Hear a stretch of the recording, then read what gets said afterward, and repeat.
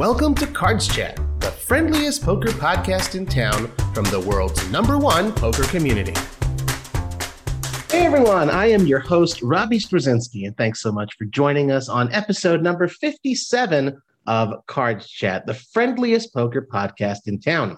Today's guest is Jan Fischer, a Women in Poker Hall of Famer. Jan is a genuine legend. Whether it was starting out as a dealer in Las Vegas, her storied tenure working with the World Poker Tour, as a part owner of the popular Card Player Cruises, or as a co-founder of the TDA and the Poker Gives charity organization. Jan has always made her mark. She is quite the player as well. Plus, whether she's right or she ain't right, her bubbly personality and one-of-a-kind sense of humor will always leave you in stitches. On today's episode, we get to know Jan a little bit better. Jan, welcome to the Cards Chat podcast. Thank you. Welcome. Happy to be here. Let's start schnittling words already. Oh, man, I'm happy to be in your home. Well, I mean, let's start with the obvious, folks. If you're listening, you may not realize this, but if you're watching, you're surely going to see that this episode has a different look, because for the first time since starting to host the Cards Chat podcast more than a year ago, I'm finally not on a Zoom call, but actually conducting the interview in person. So thank you very much for welcoming me into your lovely home. It's an honor to have you here, and being #1 on the camera is great. Yeah, it's very cool. We're here in Las Vegas. I believe you're originally from Seattle. So let's start with what brought you here from the rainy city, and how long ago was that? We just told people it rained all the time so they wouldn't move there. But I left Seattle shortly after I turned 21 because I'd been coming to Vegas with my mother since I was 17, and she was a comp guest at RFB, room, food, beverage, the whole thing. And I got to see Vegas with all that cool stuff. And we got to go to all the shows, do whatever we wanted. We'll go get nickel and play, real slot machines and get a 50-cent thing for this, get all kinds of coupons, played the coupon books. I fell in love with it, hated the job I had in Seattle, moved down here to be a poker dealer. So that's an interesting thing. You're saying to be a poker dealer. Why that? I'm sure you're plenty qualified to do lots of different sorts of jobs. So what about being a poker dealer appealed to you? Well, first of all, I learned that they don't have to split tips, and that was big for me because I knew that I could be the kind of dealer, and I had fallen in love with poker. Okay. And dealing the other games, you have to stand up. So it was kind of a combination, but I fell in love with poker. Okay. So a lot of people, they say, okay, I fell in love with poker. And usually that's the story we hear with the, professional players.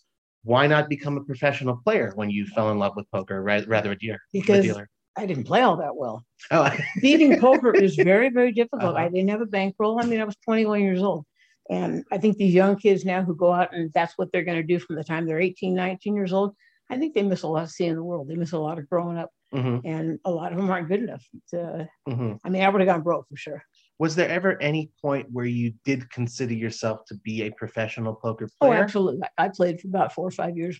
That's the only thing I did. I was a 1530 stud player at the Mirage, back when stud was the thing. And back when the Mirage was the thing also. That was one of the most legendary rooms. Oh, it was fabulous. Sure. It's amazing how the action has gone from room to room. Yeah. And now hopefully it's down at the Rio. Yeah, that's for sure. Well, of course, we're recording this. Jan's mentioning the Rio, the World Series of Poker is going on as we speak, actually. For some reason, we're not there. We're here in this lovely Linda Johnson's down there to play the 1500 Omaha 8. She's still in line. In line. In line to enter. She's got another hour. The tournament started at 3. It doesn't matter because if they don't put your chips down until you get to the table, but man, I couldn't do that. We will be talking about Linda Johnson. She was actually episode number 39 here on the Cards Chat podcast. She will be mentioned a few times, I believe, during. How can you not? And when speaking with Jan as well. So when you're saying that you were a professional poker player, at what point did that happen that you sort of stopped doing dealing, and that's when you were focusing on at what years more or less? That was probably in the 90s, probably like 93, 94, for about 5 years. Okay. And that was a struggle too. So what made you think, okay, now's the time to go ahead and try that this will be my sole source of income? Well, main source of income. I keep records, which kind of you must do if you're going to see how you're doing. If you want to call yourself a professional, you need to know that you're winning. And I was a winning player, and I was just fed up. I was up to here with dealing because of the abuse. The abuse was so bad. The house didn't back you. And so I thought, well, if I can learn to play real well, I can still be in poker. Mm-hmm. And so I did that for about 4 or 5 years. And emotionally, it was very, very difficult for me. So where that was my only income, it was very, very difficult for me because I had a bankroll, but not that much. And if it didn't work out, I was back to dealing poker. Right. Well, we are going to start with the whole dealing thing. That's interesting. We'll talk a little bit more about your play a little bit later. And, you did mention the abuse. And, when you started out dealing, I think we're talking around, late 1970s, early 1980s. Obviously and thankfully, we've come quite a long ways since then. But maybe you can sort of give us an idea, because we shouldn't be taking it for granted that, things are much better today. What was it like being a dealer, a poker dealer in general, and specifically a female poker dealer during those years? It was very tough. The house never backed you. I was called every name in the book, even the C word. I had one player who told me, I hope your mother gets cancer and dies. Oh, now, my God. How do you say that to somebody? And at the time, my mother was in the hospital. He didn't know that, but, I'm 25 years old, 30 years old, and I get that. I have a friend who had a cigarette put out on her arm. I just reached over and burned her. Oh. I know someone else who it sounds like it's almost made up. Like, how could that I know it's hard to wow. I know another dealer a player urinated on her leg under the table. I mean, it was horrible. I mean, I could tell you stories all day about how bad it was. And that was just something I didn't want to be around. In today's card rooms, they've got very, strict lines about what's okay and what's not okay. Right. And it's wonderful. It's wonderful because, it's nice to go in there now.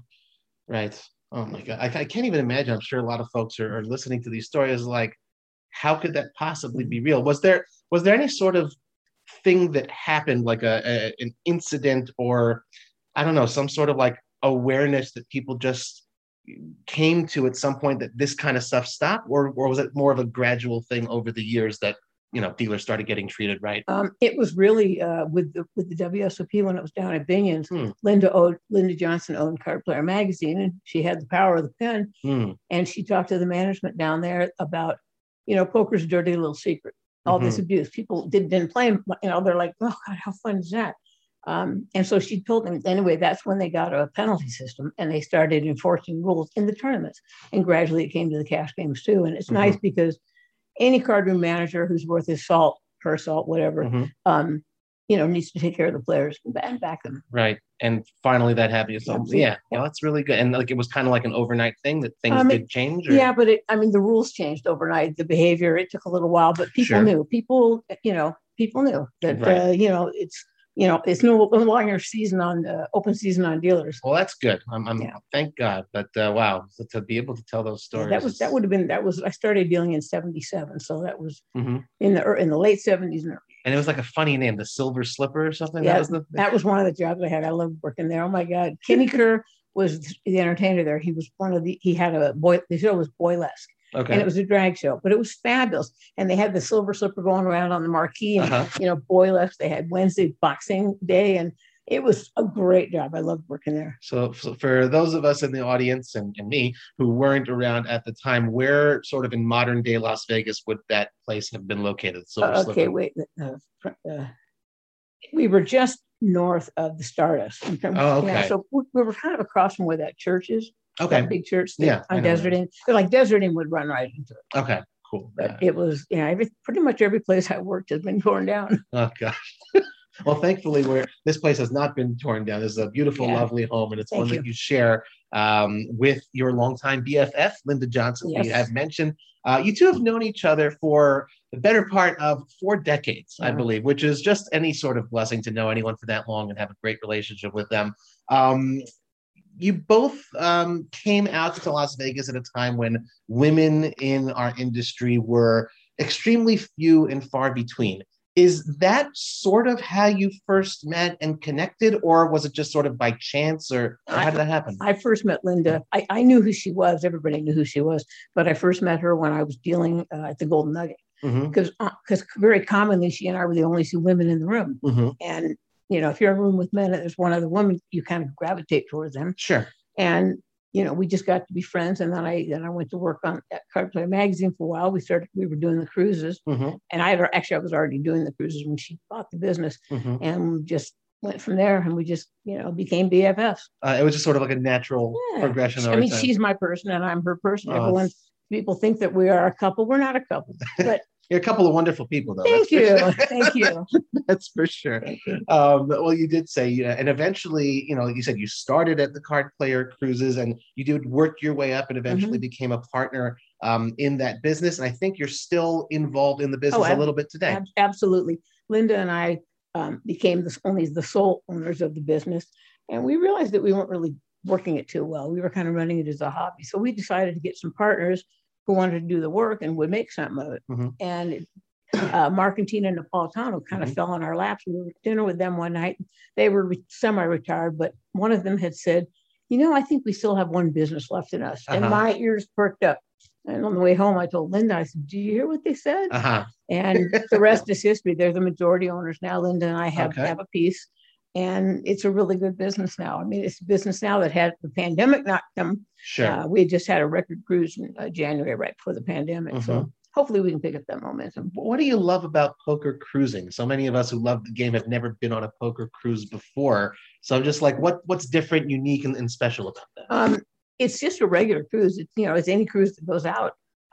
We have chartered before, but we haven't chartered in a long time. But you get all your meals, you get your bed made twice a day. You get, that's fun. You get everything. Everything's clean. There's shows, and you never have to leave the ship if you don't want to. The ports are great. We always leave the ship, but there's swimming pools and bars. I mean, it's just a city on the water. It's cruising is amazing, and we have poker too. Oh, so and if I understand correctly, like if someone happens to find themselves on, again, his Royal Caribbean that you cruise with, you can't just walk into the poker room. You have to register through Card Player Cruises. You have to book your cruise through us. Right. Okay, cool. Well, I know that you recently went on a cruise. It wasn't a poker cruise, but the first time in, I guess, about a year and a half. Yeah. So what was that like to finally get back on the boat? And what, perhaps did you miss the most? Obviously, I missed the poker room, but 60 people went with us. That's amazing. Through That's Card a great Player. Group. And what was fun is most of them were people we knew, and we had time to get to know them better. We had time to meet our new people. We still had our parties and our silly, going away, thank you for coming thing. But it's just a regular cruise with poker. And I missed the poker the most, I guess, because everything else was there. And I think your first poker cruise is in November. Yeah, right? November 2nd or 3rd, something like that. Okay. So, and we can have poker then, at least as far as we know right now. Nice. And where is it going to be to? And here's your chance don't ask me plug that. Oh, you don't know? I know it's the Caribbean, but okay, that's fine. And the thing is, I would tell you that it's it's the private island, it's Cozumel, and it's Roatan. Okay. But they keep changing. I'm going on a cruise at the end of this month, just a 4-day cruise to take a friend. And we were supposed to go to Cozumel. Well, they've already changed it to the private island. So until we get on the ship, I know it's the Caribbean. Okay. But it'll probably change. That's cool. I guess cardplayercruises.com is where you go for that information. Please. Okay. And if you have any questions, Jan at cardplayercruises.com. I'll get right back to you. Excellent. Very cool. And confirmed. She always does get right back to me when I email her and give her a call. Okay. So back to you and Linda. I believe that you two sort of started working at the World Poker Tour around the same time as well. And you were the statistician? I was. I guess? That was just a fancy name for scorekeeper. Scorekeeper. I mean, okay. I had a sheet and I had to make every action that happened at the table: call, fold, raise, how much, what time the hand started to the second. Right. Had a camera that zoomed on the flop, so I had to take care of that. Right. It was the worst job in the world. It was horrible. I hated it, but I got a lot of good opportunities. And after about 3 years, I finally got them to pay me a little bit. Don't worry, Linda made big bucks. I got nothing. I even paid my own ticket to get to some of the places where I helped them out.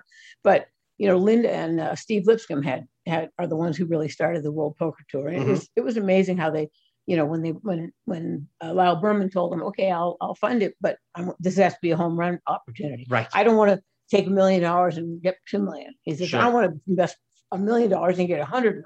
Right. And so he funded it. He started it, and the rest is history. It was like 20 years now, the World Poker Tour. It could be. I don't know. I worked there for the first 6 seasons, and it could be 20 seasons. That sounds about right. So statistician, you're talking. So this 20 years is about like the early 2000s, early to mid 2000s that you were working there. This is before social media, and even 20 years ago, the technology then wasn't necessarily as advanced as today. So if you're, like you said, scorekeeper, I mean, what does that practically mean? Did you have a team with you, or like, how did it work? Well, it was funny because it was so old school then. Right. It was like, here's what we need you to do. And I'm like, okay, how do I do it? They're like, we don't know. We haven't done it before. You'll figure it out. So I just had a paper and I made little shortcuts for me. And I finally, after a couple of times, had exactly what I needed. And then they liked it. So they copied those papers. It was all handwritten, as the action happened. And if anybody said anything when I was supposed to be getting up, and he bets 50,000, and then somebody said something, I'm like, well, how much was the bet? Right. So it was like, don't talk to me. It was, then I'd have people like throwing stuff at me just to try to throw me off of what I was doing. I'm like, on purpose? On purpose. They were my friends. They were just messing with me. Oh my gosh. I know those first few years of the WPT, as legendary as they were, for us, the fans, when we were watching it on TV. I mean, there was a lot of kind of like hijinks, if I recall correctly, that happened off camera. And sometimes you said, you're just flying by the seat of your pants, and you just trying to figure things out as you go, because it had never been done before. Any particular memories perhaps sort of stand out to you that you want to share with us? Well, there were a lot of things done off camera, and there were a lot of pranks that we played on camera. Oh, on camera. On camera, yeah. Okay. I mean, but there were things that we just played among ourselves, kind of. But we started one competition with Mike Sexton, who we missed dearly. It was Mike and Linda and me. We played this game where I would have 10 random words. I would take the most random of words I could. It would be like chair, raid, toaster up, things just totally 10 words. And Linda had to work them into what she said. Oh, while she was doing the commentating. Like the table announcing. Right. It's like, well, John had a bagel that he put in the toaster oven this morning. I mean, she just made crap up. It was awesome. Well, finally, Mike started saying, what is she doing? Because he wasn't aware. He wasn't aware. Oh. And so then we told him, and he thought that was great. Well, then the camera people heard what we were doing. And so then they wanted to put in 10 words or to know the 10 words. And we were betting on it. I mean, it was fun. We did stuff like that. A lot of hijinks. That is unbelievable. Yeah. Wow. Okay. Oh, God, those early years of WPT. We were a family. We definitely were a family. It was the same people every time for 6 years. And it was great. Got very, very close to many people. I wasn't obviously involved back then, but I've met a lot of the folks at WPT from Adam Pliska on down, and that family vibe still stays, it rings true. Oh, and that's good to hear. Whether you work for the company or you're just even sort of exposed to it, that is just sort of a culture that is, I think, just helps make the WPT so special. Yeah, I think so. That's really cool. But yeah, it was funny because I would be at an event and couldn't wait till it came on TV so I could see if I saw myself in it. Because I was in a lot of shots, but I was way up on a bleacher thing on a big platform in black. And so one time, I think it was, I don't even remember who it was. Somebody was on the front page and you could actually see me. It looked like I was sitting on his shoulder. Oh, right. That was funny. That was John DeWanda. Yeah. John DeWanda. Okay. Nice I haven't seen him in a while. Yeah. Nice shout out. Have you ever, after you left the company, had you played in any WPTs since then? The only WPT event I played in is one that was a free roll. A couple that were free roll. Because I played on the PPT for the one season that they had it. Oh, right. And professional poker team. Right. Yeah, that died early. I was actually Linda's counterpart on that. I was a live studio announcer. But and then I played in the free rolls that they've had. In fact, I remember one hand I played with Norm Macdonald, who just passed away. It was the first hand of the event. We had 30,000 in chips. The blinds were 50 and 100. Those fold, he gets to the north, and he shoves all 30,000. Right. Well, Diego was behind him and had two aces and called. He had two queens. Bye-bye. I mean, literally, it literally was the first hand. So. I met Norm Macdonald once, and he had this great saying, Texas Hold'em, it's a game that takes 5 minutes to learn, but 10 minutes to master. Yeah, lifetime for most of them, but sorry, he wasn't there. He wasn't there 10 minutes, so he hadn't mastered it yet. Sorry, I butchered that joke, but R.I.P. Norm, one of a kind. One of the other things that you did with Linda, along with Dave Lamb and Matt Savage, is you helped co-found the TDA, the Tournament Directors Association, back in 2001. And somewhat, again, to a little bit of a lesser degree, you still remain involved in that again today. But I don't want to be. Okay. It's just that we have the connection. So when we have a meeting, we're the ones who are able to get the deal, get the room and the the coffee, and we go as observants. Okay. So it's important to be observant. We all know that, right? Especially on Friday. Yeah, especially on Friday before the 7th. Well, the thing is, you had the WPT stuff going on. You had the Card Player Cruises stuff going on. Why did you feel at the time that it was important for you to lend your voice to the TDA and be involved when it first started out? Well, because people got tired of going card room to card room, and the rules were different. Like here, they play dead button. Here, they play moving button. Stuff like that. If you miss a blind, they have third man walking. All these things. So we tried to systematize and get rules organized for cash games. That's where we started. And we couldn't even get the card rooms to agree on the button, whether it be dead button or moving button. And when you say we, this was already sort of like a pre-TDA group? No, it was just the 4 of us. Oh, wow. Because, Dave was the tournament director extraordinaire back then. Then it became Matt, and Linda and I kind of stepped back. But the 4 of us know poker. We enjoy poker. We love poker. And since we couldn't get it organized for live cash games, we said, okay, well, we'll try to get some rules for tournaments. Well, the first year we had a meeting with, we got people to come, and I don't know, there were probably 20 people there maybe. Okay. And we got 14 rules. But the rules were like, well, the button will move in a clockwise manner. Oh, wow. I mean, very basic. Players will not throw cards. I mean, it was very, very basic. And we thought, well, we'll try. If you went to the TDA meetings now, it fills a conference room. Oh, yeah. It's huge. Yeah. It's so big, but it's like a whole convention. Yeah, it's a whole convention. It's two full days with panels and speakers and Phil Donahue running around and stuff. Right. But it's great because they've got rules and as long as you can remember all 800 rules now, it's a long way from 14. Right. But, and I remember, I think we had Matt Savage on. I think he was episode number 49. I don't have my notes with me, but when I asked him also of like, hey, Matt, this TDA has been going on for like 20 years. Don't you guys think at this point you kind of know the rules? And he said, well, when you got that many thousands of people together, it's still important to meet every couple of years. Absolutely. Yeah. And the funny thing is the TDA actually sort of took place on the top of a mountain in Costa Rica, because that's where we were talking about. That's also the same trip where Linda and Steve Lipson. Oh, was that time? Yeah. Wow. What a magical time. Yeah. Costa Rica. And then we have a picture of the 4 of us, Linda, Matt, Dave, and me doing, like making a human pyramid. And why we did it, I have no idea. We're out in this grass field, and we did. It was funny. Good memories to have. We have a picture somewhere, which I should probably look for. It's pretty funny. Gosh. All right, so let's talk Jan Fisher, the poker player. What's your favorite game? Omaha 8. Why? I think that Omaha 8 is a game where bad players get punished sooner. I don't care about that. I know that good players get rewarded sooner. No limit. There are ways that a bad player can neutralize somebody, and you can take the shove anytime and make it really difficult. Okay.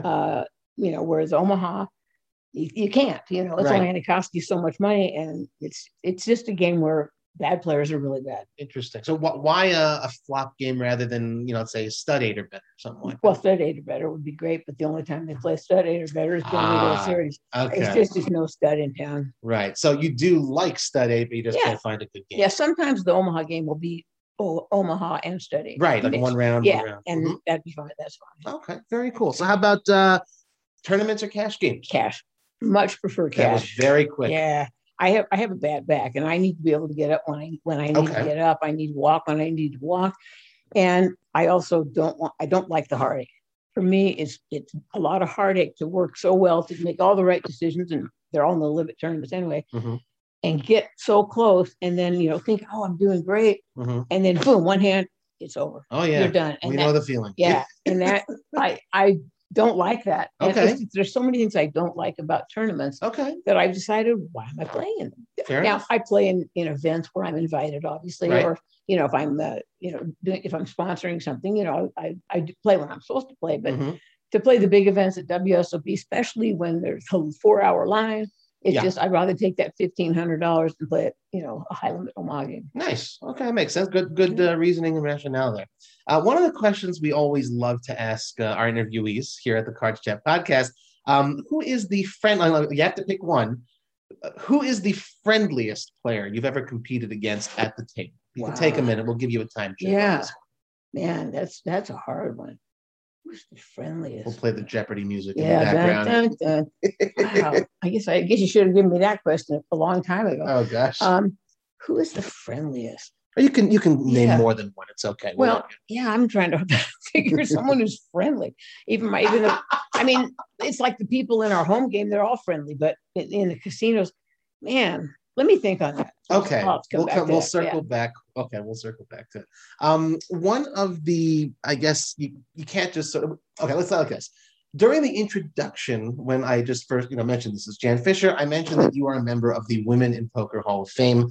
I believe you were inducted in 2009. That sounds about right. That is obviously an honor that kind of like cements a person's legacy. So, and I'm not being facetious, hey, you're in the Hall of Fame of anything. Like that's a very big deal. It's a big honor. It's a very big deal. So what does it mean to you to sort of carry that distinction and say, I'm a Woman in Poker Hall of Fame? I guess it makes me happy that I was recognized. I don't really like bells and whistles, but it was really nice, to have people obviously like me and think I had done something for the community. Yeah. Okay, that's fair. That's good. Women Poker Hall of Fame, I believe they try to induct a new class every couple of years. Yeah, I think it's every other year now. Right. And so, for the women out there, what do you think, what's the stuff that it takes to, obviously got to be involved for a long time, a good, decade or more to be considered, but what is the stuff that, kind of like I know the World Series of Poker, like with the Poker Hall of Fame, you've got an official list of criteria. I don't know that the Women in Poker Hall of Fame does, but when comes time to sort of consider nominees, what are you sort of looking for and say, okay, this is Women in Poker Hall of Fame material? Right. Well, the things you have to be at, I believe you have to be 40. It could be 35, but I think it's 40. And you have to be, an ethical person. You have to have a good reputation at the table. And, it doesn't always work this way, but in my opinion, you also should have given back, and mostly there are people who give back. We're not looking for people who won the most tournaments and won the most money. We're looking for people who are part of the community, the poker community, right, and who want to grow it and who act right, which gives them the opportunity to grow. I like it. Very good. But yeah, it's just, the longevity and with the age, whatever it is. Right. Okay, cool. Oh, I got one more question before we move into the community questions from people in the Cards Chat forums who've submitted. And I want to get this right, so I'm just going to read it straight off screen. So poker's come a long way as an industry from back when you first became involved. There's a lot more high-profile players as well as industry personalities in prominent positions than ever before. And yet, there's still so much more potential to grow the women's game further. So what sort of developments, on a tangible level would you like to see so that we could try to make that happen? As much as the behavior has improved, it still has a way to go. And if the behavior improved, the ladies will come. It's so funny because men want more ladies in the card room, but a lot of them do everything they can to make it not fun. And so that's really, in my opinion, the only thing that would get more women in. Wow. Because there's women, and then there's a lot of women's tournaments, which pisses some people off. Like, we can't have a men's tournament. Well, actually, yeah, you could have a men's tournament. But when ladies have a tournament and the guys dress up and enter the tournament because they think it's, whatever, and they make a mockery of it, that's horrible. Now, in Nevada, they found a way around that. They make it 10 times the buy-in for a man. Right.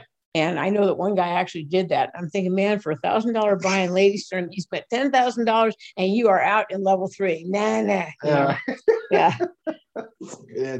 I know we had, I believe it was episode number 50, Lupe Soto, who had founded the Women's Poker Association and so many other great organizations, talked all about that sort of stuff. So, after you listen to this episode and watch it, please, by all means, go ahead and listen to Lupe and the other 56 episodes that we've got here on the podcast. Yeah, there's no poker right now in Las Vegas. Nothing to do. Oh, but these are evergreen. You can listen to them a year from now, hopefully. Yeah. So those were my questions. Okay. Thank you. That was a lot of fun. I enjoyed reminiscing a little bit. Some of that stuff you told me before, and some other interesting nuggets. So that was pretty cool. And like the golden nugget. Yeah, that's where a lot of that abuse happens. I had to get that one in there. All right. So in this segment of the show, we turn to you guys, our Cards Chat community, to see what questions you wanted to ask our guests. We have a dedicated thread in the Cards Chat forums for this. So as we announce who our guests are going to be, please be sure to send in your questions. Our first question comes to us from KLT Womi. Womi, I'm not trying to pronounce that. Thank you so much. I believe this is the first time you've ever submitted a question, and I think you're new to the Cards Chat forum. So thank you very much, sir, for sending this one in. And she wants to know, Jan, what is your favorite memory or story from working for the World Poker Tour? Well, I have one story that involves a very well-known actor. Okay. I don't want to use his name because it kind of might be insulting. Okay. But he comes in and I'm up doing my stats, and he says, "Hey, Jan, he says, you might want to tell Linda I'm here." And he's like fidgety and I'm going to be sitting right there. And he's like going to come unglued. Mm-hmm. So I'm standing behind the thing that supports the license up, and I'm telling Linda this way, mm-hmm. and she keeps going, "Oh," and I'm going this. And finally, she's like, "Well, I know even though I'm on the stage now, I need to kind of meander over there and find out what's wrong." Uh-huh. And I told her, without mentioning his name, he's sitting right there. You really should, introduce him. Uh-huh. So on the next break, she says, "Look, an Academy Award winner has just entered." And so now he stands up, takes this big bow, and as soon as the camera's off him, he's out the door. I mean, it was just, it's been a story. Wow. I mean, it probably happened 18 years ago, but it was funny because I was like, "Dude, you need to stop drinking coffee or something," because he was all hyper and crazy. Wow. Yeah, it was funny. That is certainly a story. Well, that's one of my good stories. One of them. Well, thank you very much, KLT Womi, for asking that question. Grab a water. Sure, no problem. We'll pause right here. Just one moment. No, it's all good. One moment. Yum. So we're back now. Jan has got her water. So thank you very much again, KLT Womi, for that great question. And please continue to submit some great questions for our interviewees. Acid Burn FX, always, isn't that a great name? Yeah, I love it, but the questions are hard. Oh, I'm supposed to ask you. Okay, we'll read them. So what is one thing you want to change about yourself? Be more patient. Oh, that's an interesting, not an answer I expected. And I don't mean just at the poker table. I mean in life. I tend to get annoyed and irritated very quickly. Fooled me. Well, I try not to. Okay, wow. Okay. I try. And actually, I probably would try to be a little bit less sarcastic. Okay. Now, that one I've heard a little bit of sarcasm once in a while. Do you think? A little bit. Like right there. In the next question from Acid Burn FX, in which moment in your life did you feel most alive? Probably when I was about 18 or 19 and doing real bad things. Okay. They were fun and I felt alive. Okay. And I got to stay alive after doing them. So that was kind of nice too. Okay. I think we can leave it at that. That's a really good question and an awesome answer. Last question from Acid Burn FX. If a genie granted you 3 wishes right now, what would you wish for and why? Wow. Well, number one is something I would wish for, but I don't know if I would like Linda to get healthier. I would like Linda Johnson to get a lot healthier. She needs to get healthy. Okay. And 3 wishes, 2 more. I'd like to be a better poker player. 3 wishes. I really don't want for anything. You're supposed to wish more wishes. That's what you're supposed to. But I can't fill 3. That's beautiful. But I'll take 3. I'll take unlimited wishes for the rest of my life. There you go. That's a great attitude. I love that. Crystals, thank you very much. Crystals also sends in questions regularly. Jan, back in your early dealing days, what was the craziest thing you saw at a poker table? Crystals wants to know. Well, I saw a player put Coke on the rail and snort a line. Not the drinking kind. Not the drinking kind, the cocaine kind. And that was one of the craziest things I ever saw. Is that the kind of thing that you kind of like call a floor man, or just it was a different time? No, it was a different time. Wow. I mean, it would never happen now. Yeah, but this was in the 70s, and I was kind of like impressed that this guy had the balls to do it. But, he was in a game, a big high limit game, and nobody was going to say anything. How about that? Yeah. Interesting. Okay. Well, you were the statistician for the World Poker Tour. Crystals wants to know, what is the oddest and most fascinating poker stat you've ever come across? Wow. Great questions, guys. Thank you so much. That's a tough question. probably, I mean, I don't know that this exactly answers the question, but when I was doing the stats for the WPT, there were times when it would be like 217 hands, and there were times when it would be 40 hands. And I think that was a pretty weird stat. And these are all 6-handed tables, right? And it's funny because when you see it on TV with 17 hands in 2 hours, like I say, there might have been 217 hands, but it just sometimes we'd be done in 2 hours, and it was like great. Other times we wouldn't be done until 3 or 4 in the morning. And you just never know. Yeah, and you had never know. Wow. Okay. Yeah. Interesting stat indeed. Antonis 32123, thank you very much. You got a few questions here to sort of end us off. Jan, can you talk a little bit? I mentioned in the introduction, I didn't even ask any. Oh man, thank you very much for putting this one out there, Antonis. Can you talk about PokerGives.org and why that organization is special and important to you? And moreover, what initiatives do funds donated to Poker Gives help support? Wow. Well, Poker Gives, we started Poker Gives. It was Linda, Lupe, and somebody else. Anyway, Mike Sexton? Yes, it was. Thank you. I have a sight out of mind. Research. Oh, we love you, Mike. We love you. He would have laughed at that, though. Yes, yeah. I miss Mike. Okay. I miss Mike a lot. But Poker Gives was started to help players give back, even $20 at a time, $10 at a time, $1 at a time. And we tried to implore on people that $20, $10, $5 makes a difference. And so we started having tournaments around town where the buy-in would be cut, be like, if it was a $40 buy-in, 20 of that would go to Poker Gives. Beautiful. It was, except we kept going to the same well. We hadn't gotten word out, and we kept going to our friends saying, hey, we're having a tournament Tuesday at 2. You want to play? And they're like, play, but they do it anyway. And now they're each putting out $40 or $60 every, whenever, and people can't afford that. So then we started getting some donations, and then we realized we weren't really doing well by it. So we turned it all over to Lupe, and Lupe now runs it, and it's thriving. I mean, it's wonderful. 100% of the money that is given to Poker Gives gets to where it is needed. It's beautiful. I can't tell you specifically because the need changes. I know that on Monday nights, a bunch of us go down to where a lot of homeless people are, and we set up just a bunch of tables and feed them all. And I know that Poker Gives pays for some of that. I know they donated something to like a kid in a wheelchair who needed a better wheelchair and bought it for him. It was the son of somebody, who we knew. I don't remember now who it was, but it's something I'm really proud of, and it took a little while for it to take legs, but it finally did. That's a beautiful thing. I always I'm big on poker's power for giving, and obviously Poker Gives is a great name. And this thing, it's not just, this special event, that special event. You take every single Monday night, they're out there. And I've seen some of the videos, even before when Christmas. It's 120 degrees, we're out there, and we're there when it's 30 degrees. Right. And even before Christmas as well, whatever, it's like 4 or 5 in the morning. We do that on Christmas morning. We go down, we borrow the sidewalk down there by the Super Pond, where Las Vegas Boulevard and Main Street meet. And people just come, and it's like the sun's not even up yet. We get there about 4:35. We've been there when it's been really cold. I mean, it's been horrible. But you look at these people who were helping out, and they're out in the cold, or they're out in the heat, and they don't even, they don't even have a coat to wear. It's like, can I have a coat? It's one year doing the Christmas thing. We were helping people out, and somebody who had just come with us for the first time kind of became a personal shopper for people. And this guy said, I need a coat. She said, okay, well, come with me. I'm going to find it. This stuff was everywhere. We didn't have it organized. And she couldn't find something for him. And finally said, well, what kind of coat do you want? He said, well, kind of like the coat you're wearing. Well, she took off her coat and gave it to him. Wow. And I'll never forget. It was Susie McBain, for those of you who, and she's since left town. I think she's living in Michigan. She got married. She's happy. I love her to death.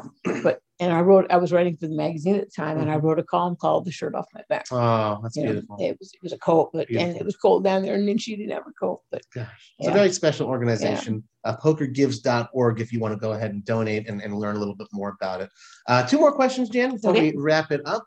Can you describe to us, this is again from Antonis 32123, a typical card player cruise? What is the everyday routine? Do you run cash games or tournaments every day, or is it just one big tournament taking place throughout the whole cruise, like the riverboat gambling movie Maverick?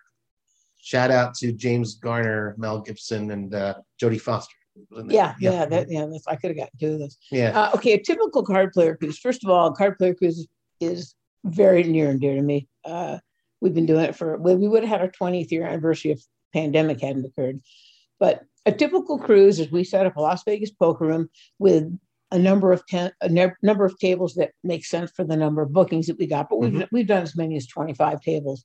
Set it up in a conference room. You have to be from our group, have to be booking with us to go in the card room. And we have cash in tournaments all day, every day. The only time we're closed is when we're in port or at night when all the games go down. We might play till 11 o'clock. We might play till 3 or 4 o'clock. We've played all night a few times, but we have a lot of 1 to 3 games and 2 to 5 games. We also usually play Omaha 4-8 or 10-20. Yay, Omaha. We also have a beginner's game. Linda and I give lessons to absolute beginners who this is the button, this is a chip. I mean, very, very basic. But then we started like a 2-4 or a 3-6 game for them. And they play for the rest of the cruise. We have the lessons the first day, and they play for the rest of the time. And they're always the same nucleus who plays. That's wonderful. And I always call it check and giggle poker because they're always laughing. They're all, and the dealer has fun there, and they just keep kind of pushing the same $4 back and forth. But they love it, and and a lot of them have become players, and playing the other games. So. That's really cool. Yeah. Now, part of me is my God, after all these years playing and involved, you still have the patience to teach these people, but at the same time, that's exactly how you get new people into the game. Absolutely. If you're nice to the people who come in, back in the day, back in the 70s and 80s, the card rooms would employ somebody called the brush. Okay. And the brushman is what it was called, kind of helped run the card room. Basically, his job was to be at the rail. Okay. And walk back and forth and talk to anybody who came over. Oh, just like sort of a greeting. Yes, and that's what's gone. And if I had a poker room, that's what I would have. I'd have someone to see everybody who comes in. Hi, how you doing? Do you want to play some poker? Have you played poker before? Do you want me to tell you about the game? Things like that to welcome people.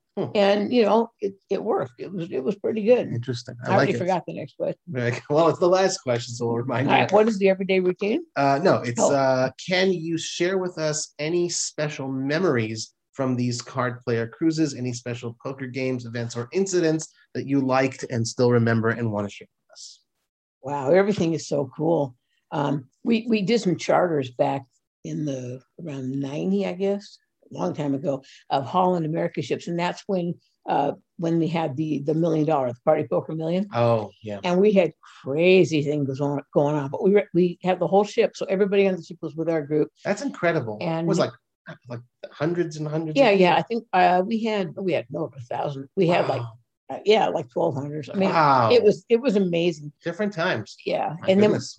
Then the first year the Party Poker Million had the $1 million guarantee. Right. And unfortunately, we only got 60 players.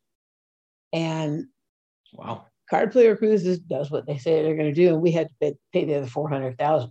And it just about sank us. I mean, it just about put us out of business, but we rebounded. The Party Poker Million grew hugely. We did it again on a cruise, and it was really good. Wow. Yeah. The year that we didn't make the guarantee, we didn't have the whole ship. But there's a lot of fun stuff in the WPT. Wow. Amazing stuff. Great questions and great answers. Guys, thank you very much for sending in your questions for Jan Fisher. And of course, a friendly reminder to everyone out there in the Cards Chat community, we'd love to see you submit your questions for our future podcast guests in the dedicated thread on the forums. Please be sure to give us a good review on iTunes and spread the word via social media. If you like the show. If you didn't like the show, then just, don't spread the word anywhere at all. Jan, before we let you go, anything else you'd like to tell our listeners and people watching here on Cards Chat? Well, going back to the question about the friendliest, I did come up with Maria Ho. Oh, okay, there we go. We came back to it. And Maria Ho, sure. And Daniel, and all the big players who are the nice ones. Yeah. And even the not nice ones, they're usually just quiet. Hey, Ellie Lesra. Oh my God, yeah. I know we had Maria and Ellie on the show. Go ahead and look through the catalog. Those are some great shows. Oh, I bet they are. They are. Yeah, so those would be some of the people who I think are the most friendly. Awesome. Very cool. Well, thank you again so much, Jan. Always a pleasure. And thank you all for tuning in once again to another episode of the Cards Chat podcast. I'm Robbie Straczynski. You can find me and follow me on Twitter at CardPlayerLife. I wish you all a wonderful day. Cards Chat, the friendliest poker podcast in town from the world's #1 poker community.